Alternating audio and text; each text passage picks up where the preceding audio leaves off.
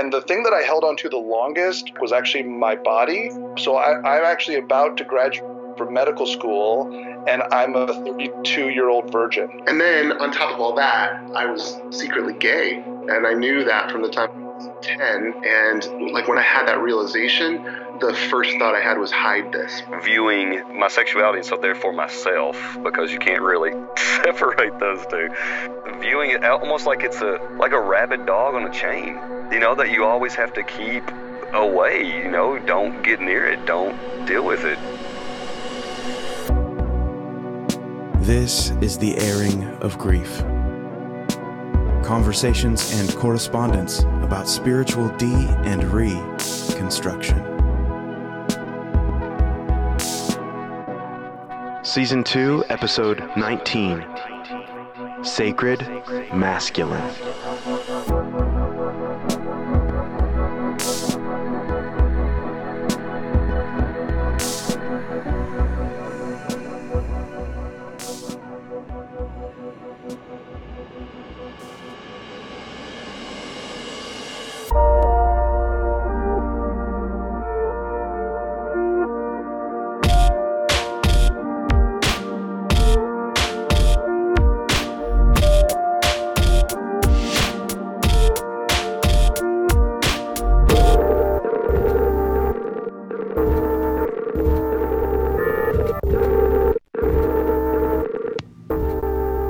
Hello?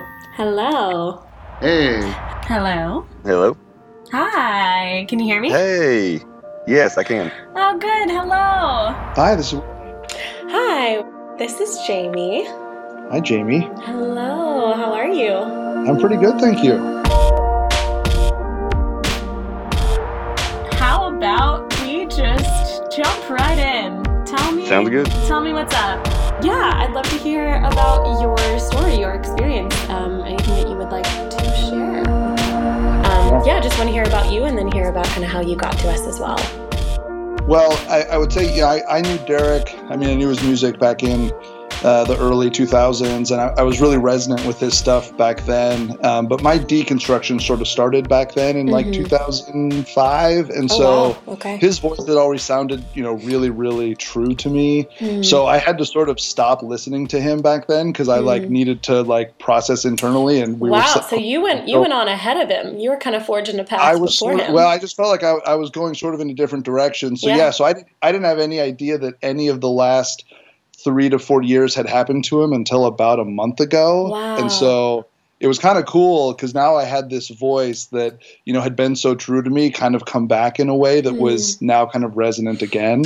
Wow, that's cool. So it was cool. So and then, to be invited into conversation with him was also just kind of extra special. So that's awesome.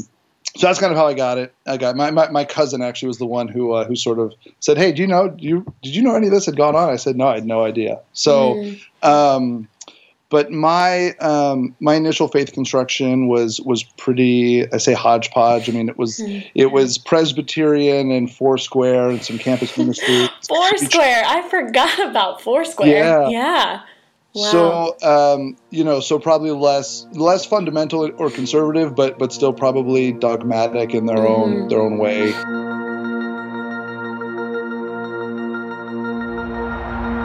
Well, I was raised pretty small town. Raised just in the church, Southern Missionary Baptist Church, and that's what I knew. Basically my whole life, there all the time. And I think even when I was younger, some buddies of mine that grew up in that church with me now, we've all walked away from it. And looking back on it now, it's like we remember having conversations at times about, I don't know, this kind of seems like bullshit, and really? You guys had those then? Yes, damn, we had those that conversations was a lot more then. freedom than I felt like I had in my conversations when I was in that environment. That's actually really awesome. Yeah, it was. And I think, we didn't have those conversations with teenagers, so part of it felt rebellious too. Yeah, that's true. But it was very, in a real sense, I remember being a teenager and talking about, is the earth really only that old? Like things like that. So I naturally just kind of put a lot of that aside, thinking, well, whatever, and not giving it much more thought. And so really over the years, just a lot of questions being brought up for me that I just kind of just either didn't deal with or justified in some type of Band-Aid way. A lot of times it was, we just don't understand everything. That's the way it is. God knows we don't. And then just, different things over the years. And then I was at a different church and kind of started stepping into a pastoral role, not through official title like associate pastor or anything like that, but definitely a leader within the church and speaking, just again, mentoring people, discipling people and things like that. And I think just over the years, eventually I came to a point where I said, if this is true and this is worth devoting my entire life and existence to, then I need to make sure of that. Sure. So I grew up in a fundamentalist Christian church, like really, really fundamentalist. The Bible is the literal word of God, and it's, creation was 6 24-hour days, and so much so that if any of these things were doubted or not true, then the whole thing kind of falls apart. Yeah. And yeah, so that was kind of how, and I know lots of people grew up like that, but it's interesting because my whole kind of, a lot of my family is still there. So I'm really, really kind of the black sheep at this point. So anyway, I can resonate with that a bit. Yeah, it's hard. Yeah. But anyway, so at this school we had Bible class, and Bible class was taught by the pastor of our church. And we were really, it was like a dispensationalist kind of theology. And so a lot of what we were taught was, just what were these dispensations? What do they mean? The end time stuff was huge. The rapture was coming. Then there would be this 7-year tribulation, then a 1,000-year millennium. And here's why. And here's verses in Daniel and verses in Revelation and in the Gospels, all these kinds of things.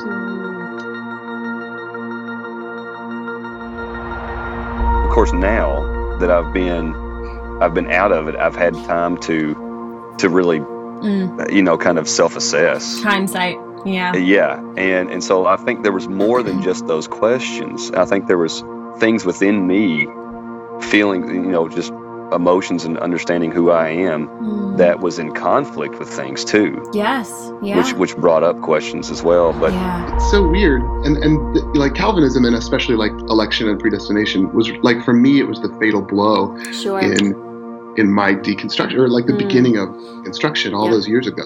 Because I'm 46 now, so this is like 30 years ago. I'm starting to wrestle with this, and I just couldn't. I remember my best friend's father wasn't saved, and back then everything was about who was saved and who wasn't.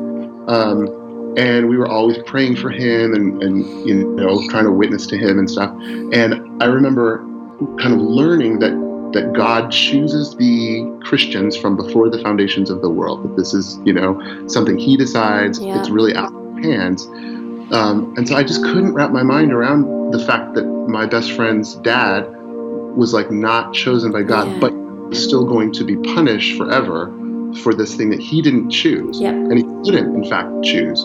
But he was going to be held responsible for it. And I know this is a classic, problem for people, but it has messed with me ever since. And it was so compelling, and no one could ever give me a good answer. And I read books and books, and I really studied it. And the problem of hell was a big problem for me. Like what about these people across the world who never heard the gospel? It's how we were responsible for that, because we hadn't told them, I guess. And so they were going to go to hell forever. And I was such a soft-hearted little boy, and I just desperately loved Jesus and wanted everyone to know Him and be saved and be safe in heaven someday. So that really, really bothered me for a lot of years. Time is no friend to the ones who wait for a day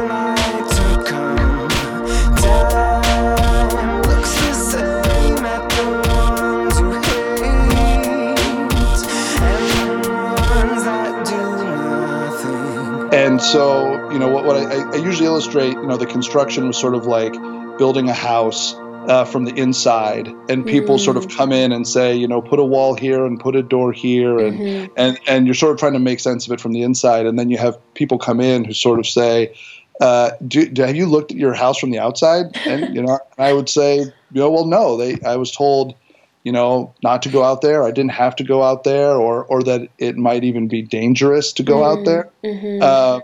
So back then I sort of had this trifecta of crises that hit me kind of at once. And I was in my second year of medical school. And so that was kind of, stressful and way. And I was going through a breakup with a girl back home, kind of long distance. Yeah. And then I started having this really bad back pain, sciatica, for which I needed surgery. Wow. So it's kind of, mind, body, spirit kind of all came down at once. Absolutely. Yep. So I could go to school for weeks, and I was lying in the back of the amphitheater when I could go to class. And I was taking a lot of Vicodin that year, and for physical pain, but also probably for other pains as well. And it's like, all right, God, well, like, time to show up. Right. If everything I've heard about you is true, and what I've publicly said about you is true, then shouldn't you be doing something about this? What a great opportunity. And not to be like, I need my circumstances fixed right away, or I shouldn't ever experience pain, but just like, it just felt silent. Yeah. I'd go to church kind of feeling pain in my whole being and just feeling no relief. And so it kind of feels like even like that silence is almost like a rejection rather than like the compassion that you needed. You didn't even necessarily need, like you said, to never experience pain or to be healed in that moment, but you just kind of needed the comfort of the presence. And if that doesn't show up, then it feels like just rejection by, by omission. Mm-hmm. Right. Yeah. So I think that lit the slow fuse. And then, so kind of fast forward 4 years, and I really like, Derek uses this, pulling things up by the root, or pulling it up by the root and looking in. And I think that for me, it was it sounds sort of silly, but maybe more of kind of like a garden of sort of themes or phases, and kind of one by one. And for me, the easiest thing to pull up was actually my emotional connection to it. That was actually the easiest thing to pull up. And the thing that I held on to the longest, which was kind of the most interesting, at least kind of looking back, was actually my body. So I didn't want to pull that thing up. So I'm actually about to graduate from medical school, and I'm a 32-year-old virgin. Wow. So I'm supposed to be the expert of the human body, but I don't even really know, my own body. What a fascinating thing for you to recognize within yourself. Yeah. That's amazing. Yeah. So I sort of, again, I never really had any good answers. I began to have less good answers for why. I was still like holding out, Yeah. And so it's a month before I'm graduating from med school, and I'm actually in Kenya. And I had been working at a network of HIV clinics there. So, the virgin medical student working in the HIV clinic. So I'm at the Nairobi airport coming home, and I meet this girl in the customs line, and she had been there traveling, and we get to chatting, and we chat more in London at our layover, and then she flies to one coast and I fly to the other coast. And long story short, we actually start dating long distance, and two-ish months later, we're long distance, trying to keep in touch, and but sex is on the table. Yeah. And I have to tell her, well, you see, I'm sort of and her eyes get super wide, and but she was amazing. I mean, we talked through a lot of it, and again, I didn't have any great answers to why, but in the background, I'm still thinking to myself, my body is like the have control over in this. Like, it's the only thing I can point to as proof that I still believe, even when I probably didn't anymore, but it was like this sort of black and white thing. And once I pull this up, like, there was something that felt really final about it. But almost like two sides of the same coin. I realized, oh, my body is the only thing I have control over in this. Wow. So I lost my virginity to this girl I met in the customs line of the Nairobi airport. That's actually awesome. And, spoiler alert, she's now my wife. There you go. 6 years. Oh, cool. But I think back to the night it happened. And I remember lying there still totally falling in love with her. But I also remember feeling so totally and just completely alone at the same time. And in what way? What kind of aloneness? Yeah, it was like this thing that I thought that I was waiting for or that I was holding out for.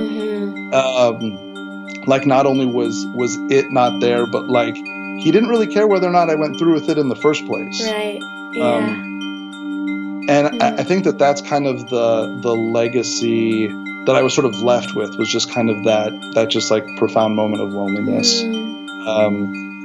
And so, I think over the next few days, I sort of pulled up that last plant in the garden and, essentially sort of walked away. Yeah. So that I think that's sort of the sort of bookended story. And then it's just been really great now because, I didn't really know that, any of this conversation kind of existed about deconstruction. Like I was using that language, but I didn't really, there wasn't, I totally resonate with it, there not being a place to like process through it, all that. Yeah. Wow. So I still feel like, there's parts of me, I still long to know what is true, that has not changed. I think that kind of, that sort of sometimes what drives people to church in the first place. Yes. But it just kind of continues to persist. And I think, I kind of came to the realization that church and Christianity may not be just fully satisfying it. And I think, I think that seeking out what is true draws as many people to the church as it does draws them out eventually. Yeah. Right. Cause I think the church thinks it's supposed to, like, it's like, oh, now you found the truth, so praise the Lord, like your longing for the truth is quenched now. It's right. Like, well, what if it's not? And what if I don't feel that? And you're telling me it is, but I don't actually have an experiential, like embodied reality of the way that because we all know what it feels. And this is something I talk about with my clients a lot, where kind of things that feel true in your body and things that feel inaccurate. We all know what that's like. We all know when we hear something, we're like, yes, that is correct, or no, that is incorrect. We have like a body-based reaction to correct and incorrect, true and false. And so there is, with that being just kind of an innate ability that we have, there can be this absolute confusion for so many people who are inside of this very authoritarian structure that's telling you we have what is true. We have the corner on the market of what is true, and you're inside of it, and you're doing all the right things, and you're saying all the right things, and that feeling of truth never actually lands in your body. You're saying the words, you kind of have the right thoughts, you have the right, everything is lined up, like it looks correct on the outside, and yet that feeling of this is it never really arrives. And that's an extremely confusing experience. And like I said, I think it leads as many out as it can and often does lead in. Right. Yeah. And then on top of all that, I was secretly gay, and I knew that from the time I was 10. Yeah. And I just, like, when I had that realization, the first thought I had was hide this, never anyone know, because it just, fundamentalist church and school in Indiana, it just was not, and this is the 80s, like 1981 or 2. So you're getting all kinds of messages on what it means to be a gay man. Yeah. I mean, that terminology wasn't really even used back then. Right. But I knew I was sick and broken, and it's just really an abomination. And so that really, and it's weird because like all these years later, now I'm out, now whatever, and that's been quite a journey that we have no time for. But I'm just now starting to kind of begin to get in touch with the trauma that I think even now experience, like, in my body. You are talking to the right person about that, friend. I just realized that. But I've just been realizing, like, oh my gosh, I broke down and sobbed a couple of days ago as I was thinking about this. Like the pain I think, that I still even carry in my body. It's weird. I'm sure you know what I'm talking about. Yeah. I can't really describe it, but absolutely. But I'm starting to get like angry and sad and feel all of those things as I continue to kind of process this. Because my public coming out has only been a year and a half ago. Oh, So okay. So recently. Yeah, and I mean, like, that body trauma of it, I think, is one of the most crucial components that a lot of people miss, because, and this is something I talk about with my clients a lot, it's like we cognitively dismiss these concepts that we were raised with and that, like, it rooted in us during our formative years, and then we think we're good because we're like, nah, I just don't believe it anymore, and we make ourselves kind of feel better for not believing it. And the further away from the belief in it that we move, the further away from it that we get, the harder it is for us to kind of check back in with our bodies and realize that there are embodied and physiological consequences to those angry or fearful or limited beliefs that we not only had happening up in our brains, but that we stored in our bodies in the way they made us feel. So things from like rapture anxiety, or like the purity culture messages of like having to internalize that your flesh was bad and that you could fall into sin. And then, of course, for your experience or for anyone in the LGBTQ community, like knowing who they are and having to kind of, you know, go one step further with the my flesh is bad, my body is evil, and to like internalize this even deeper message within their bodies. Like there's physiological repercussions for what happens to us on a psychological level, and there's vast psychological trauma within being raised inside a fundamentalist religion, and in the realm of how we are socialized, taught is appropriate to relate to ourselves. So the further away we get from it in our heads, the harder it can be to actually reckon with, like you're saying, the real, legitimate, embodied trauma that it has caused us. Yeah. I think this is really interesting, and I'm just kind of realizing it. So, I mean, just to tell it quickly, I came out 15 years ago to my wife, to some people in my church who were kind of like leaders. I was a full-time worship minister in a church for a long, long time. And I had gotten married, had 4 children. I mean, I was like totally playing the part. Yeah. And I had this season of like real hopefulness back in the early 2000s where I really thought that I could be healed, that I could get fixed. And so I went into several years of kind of, I mean, you could call it ex-gay therapy and marriage counseling and 12-step sex addict groups. And even though I know now I'm not a sex addict, I really thought that. Dude, honestly, the amount of us that grew up in evangelicalism that at some point were convinced that we are sex addicts simply because we were thinking about sex and we were taught that the right way to be human is to not think about sex. It's fucking crazy. It's truly crazy. Yeah. It's amazing. But so during those years, man, I worked so hard, and my wife and I were very committed to trying to make this work. And I honestly look back and think we had a pretty healthy marriage, like given all the challenges, we had a really happy and healthy marriage and family. But anyway, eventually over a lot of years, it kind of hand in hand with my deconstruction of faith, kind of came this need to come out and to leave my marriage and to try to start a new life. So I did that. But it's interesting, all those years of like training myself to shut down what was real and true about myself, like actually conditioning myself to, if I felt a romantic thought for a man, or if I had a physical attraction, or if I felt tender or loving toward a man, to like shame myself and stop it. And it's really weird because like I've realized the ex-gay kind of world, they were good at like helping me not feel shame about my attractions, right? They would be like, that's just another temptation, just like anything. Any old sin. So I really embraced that, and it made me feel better. Like, okay, I don't have to be ashamed of the fact that I'm lusting after this guy.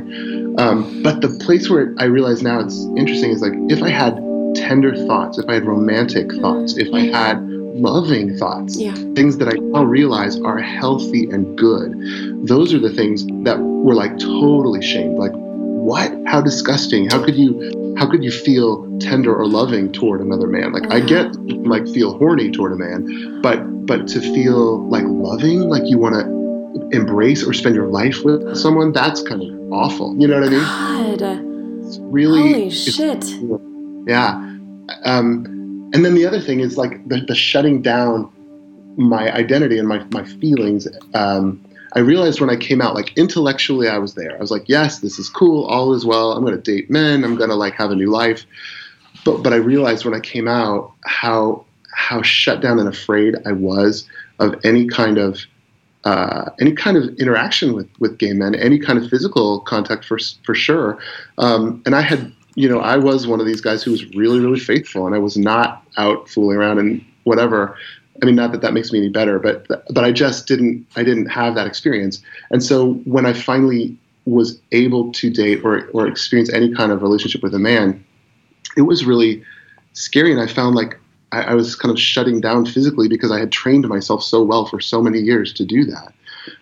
So it was like my body was betraying me, this thing that is so natural. I couldn't feel it. And one illustration of that I think is so interesting, I started going to this MCC church in San Francisco, which is Metropolitan Community Church, and it's a queer church. And they have communion every single Sunday. And they have, over the years, because they were so instrumental in the like fight against HIV and AIDS, and so welcoming of people all those years during the AIDS crisis, they have a real culture of touch and physical affection. Wow. Because they just wanted to fight that all those years and people feel welcome.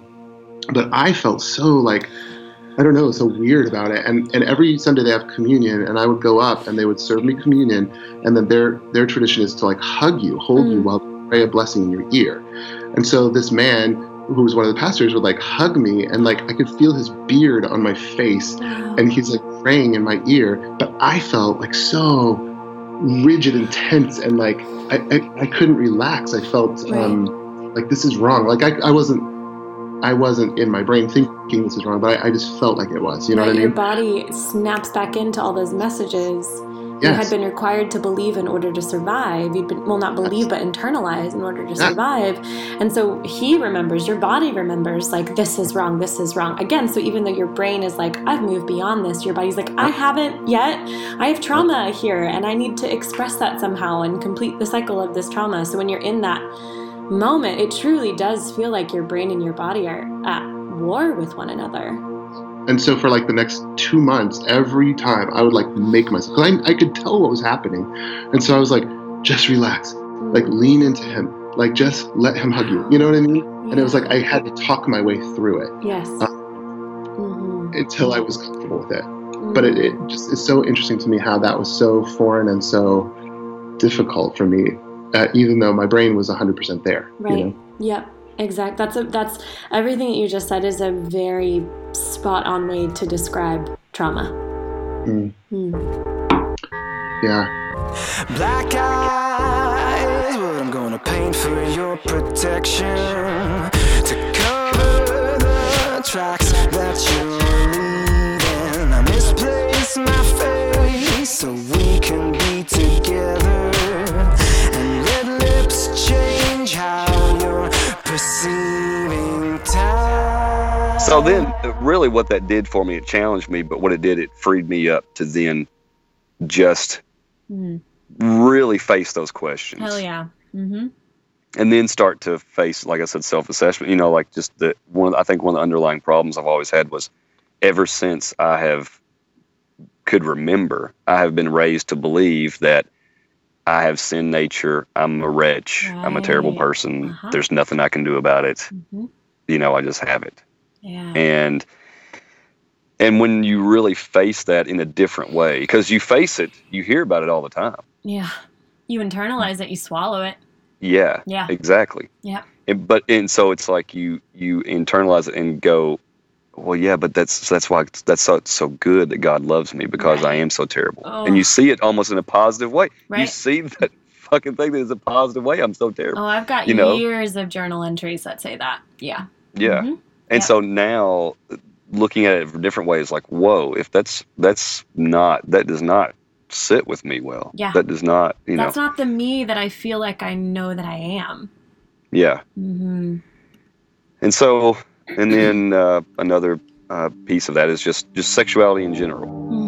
It was always bad. Like, it was just bad. Yep. It was just wrong. Yep. Even within a marriage sense, yep. most of the time, like within their own belief, most of the time it's viewed as do this to satiate it. Right. Yes, that's a perfect way to put it. There's not really any language of exploration or pleasure. It's very utilitarian. Nope. Yes. Yeah. Yes. And so, just, I don't know, I think a lot of years of viewing myself and my sexuality, and so therefore myself, because you can't really separate those. You are correct, sir. And when you try, it is not good for you. Yeah. So viewing it almost like it's this just seems weird, but like a rabid dog on a chain. Yeah. That you always have to keep away. Don't get near it. Don't deal with it. Don't. And so my wife and I, we've been married for, it'll be 16 years. Jesus. Soon, yeah. I think I must have missed that piece of information last time we talked. That's amazing. Yeah, it's been a while, and it's been great because she's kind of been on a journey with me. She's not in the exact same place, but that's okay. Yeah. And so we had an awesome moment not too long ago where just she has some issues, physical issues. And again, I don't want to go into too much, but she's got endometriosis. Oh God! Oh no! Yeah. So it causes a lot of discomfort and things for her sometimes. Yeah. Yeah, and I mean, she's just gone through a lot of shit with it, just all kinds of stuff, and she's just a super strong woman. Yeah. And so there was just a moment where it was kind of like she was going, well, we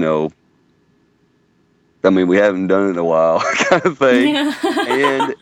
And it was just all of a sudden it was almost like a light bulb clicked on in my head for the first time. Not that I ever really didn't think this way or at least express it this way, but I just wasn't clear about it. But I'm like, I want both of us to be free from what we have been raised to believe. Hell yeah. And I want me to be free from feeling guilty for my sexuality, even within, what's considered the right way or whatever. Yeah. And I want her to be free from this fucked up idea that it is her job to satiate that. Yo, look, I'm getting emotional on this end. It is so good to hear a man say that. As a woman, it's so good. And knowing the background that you and I both come from, it's so good not only just as a woman to hear a man say that, but to know that there is a woman who has heard a man say that to her. Yeah. That has heard the man that she loves say that to her. That's huge. That's huge. Thank you for that. Like, on behalf of all women, thank you for that. That's beautiful. Yeah. Well, you're welcome, I guess. Yeah. But no, it was very emotional for both of us. It was like a very, just great, emotional bonding moment for both of us because, we both want freedom for each other from these things and just to be there for each other in it too and all that stuff. It was just, so what I guess was an important thing I took away from that was I never experienced that within the church. Yes. I did not experience that. Moment. That's such a beautifully human moment, and human moments, by and large, are not allowed, or at least, allowed might be an intense language for it, but they're certainly not cultivated.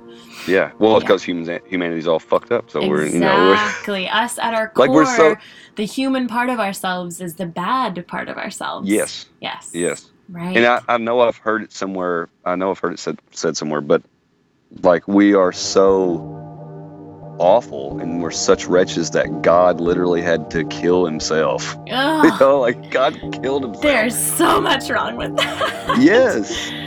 God killed himself and then it's like now growing up in that, looking back on it, and like you said, in hindsight, it's like, if that's the case, then God's like that friend that does something really great for you, but then never shuts up about it. Like, just always reminds you. Holy shit, dude, you're killing it with these analogies. Like, yes, 100%. It's that person that like gives you a present and then every year on your birthday reminds you, like, oh, remember that really amazing present I gave you that one year? Yeah. Like, Jesus, dude, like, knock it off. Because ultimately, underneath that, that good of a present, have they? Exactly. And to me, where's that awesome sweater I got you? You're not why are you wearing it? Yeah. If I were to, on a human level, if I were to interact with a person that behaves that way, that to me would speak of such deep insecurity. Yes. That I just can't imagine. It's baffling to me now when you frame it that way, that we have kind of projected that onto what we experience to be or believe to be a divine being. That's so insecure. Like, healthy humans don't act that way. Yes. That's wild. And if they do, you don't really want to be around. You don't want to. I don't want to hang out with that guy. I don't want to invite that guy to any of my birthday parties ever again, because he's just gonna buy me some bullshit gift and then never let it go. Yeah. No, I don't want to hang out with that guy. Isn't that kind of how? I mean, we treat God kind of that way anyway. I mean, a lot of people within the church do. It's like, well, we're gonna go have fun, and if you got that one person that's like holier than thou, kind of, you're like, don't be bringing up Jesus right now. Right. You know, like. God is simultaneously a narcissist and a wet blanket at the same time.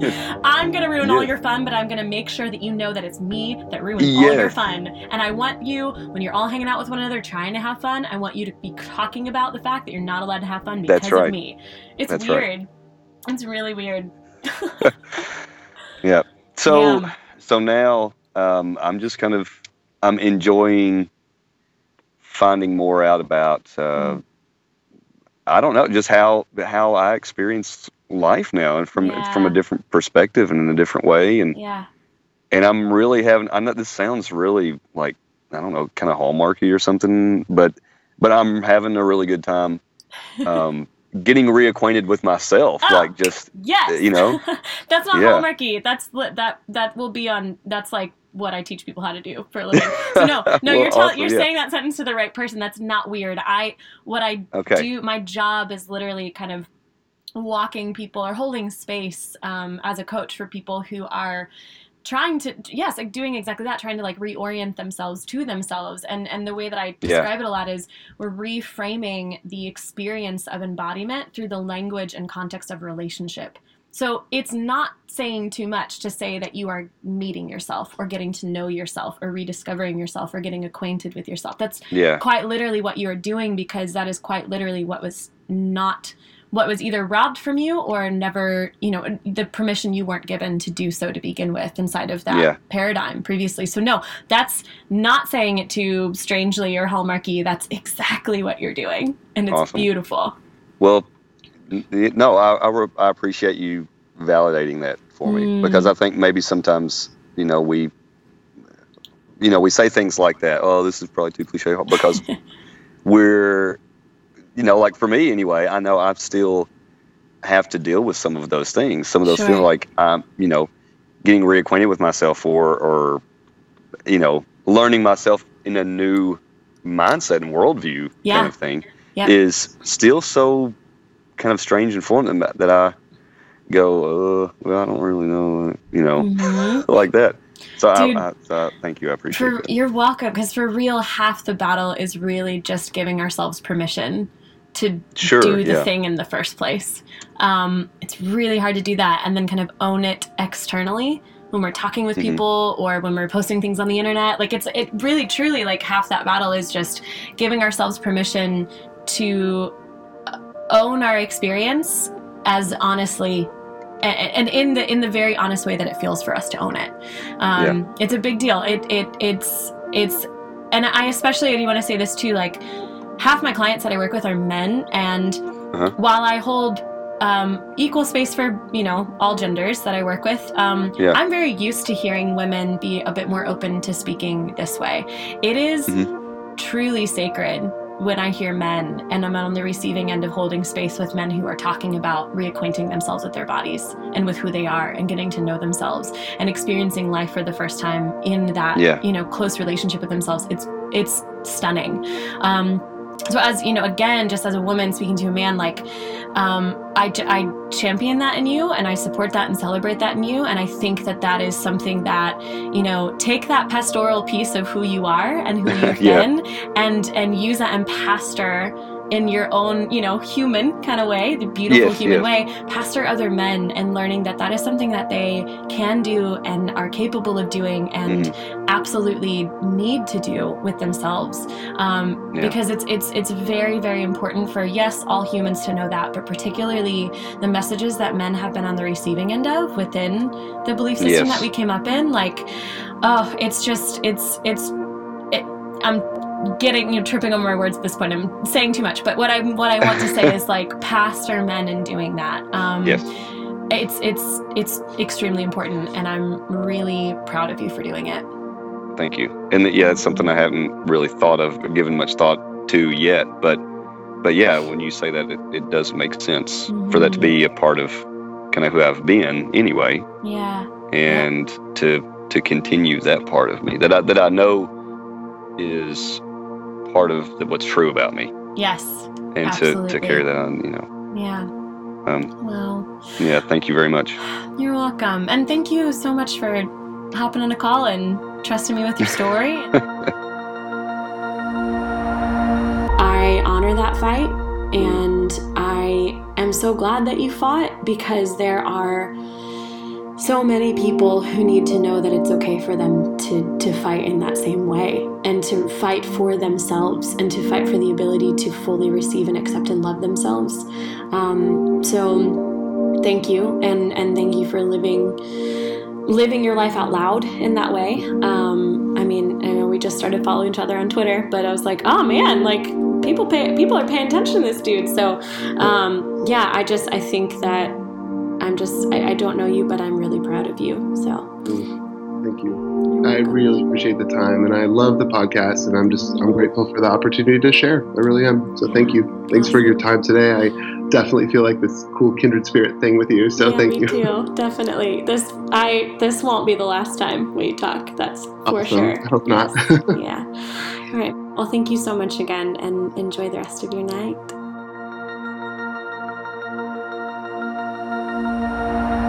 I think that's a really beautiful way that you communicated, like, the kind of last area of my connection to my former belief lived in my body in the expression of sexual experience. And I can tell you from firsthand experience as a practitioner who talks to people about these things, that comes up constantly with the people I work with. So I think people being able to hear themselves in your story that you just shared is going to be really powerful and impactful for them to be able to connect with something deeper within themselves as well. Yeah, no, I just thank you guys, because I emailed Derek. I said it's been a smelling salt for me, just kind of woke me up, because now reconstruction is a possibility, and there's sort of more to do. So yeah. Well, thank you so much. It was a pleasure to talk to you. All right, thanks, Jamie. Take care. You too. Well, thank you so much. It's been really great talking to you. No, thank you. I think it's awesome that they are continuing this on, and just trying to give voice to so many different groups of people, and it's really cool to see. And of course, I'm very appreciative of it, because it's allowed me to have just a good transition through everything. So awesome. Yeah, love it.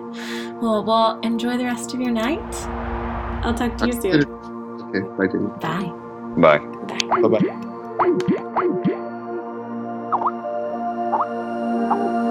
Time is no friend to the ones who wait for daylight to come.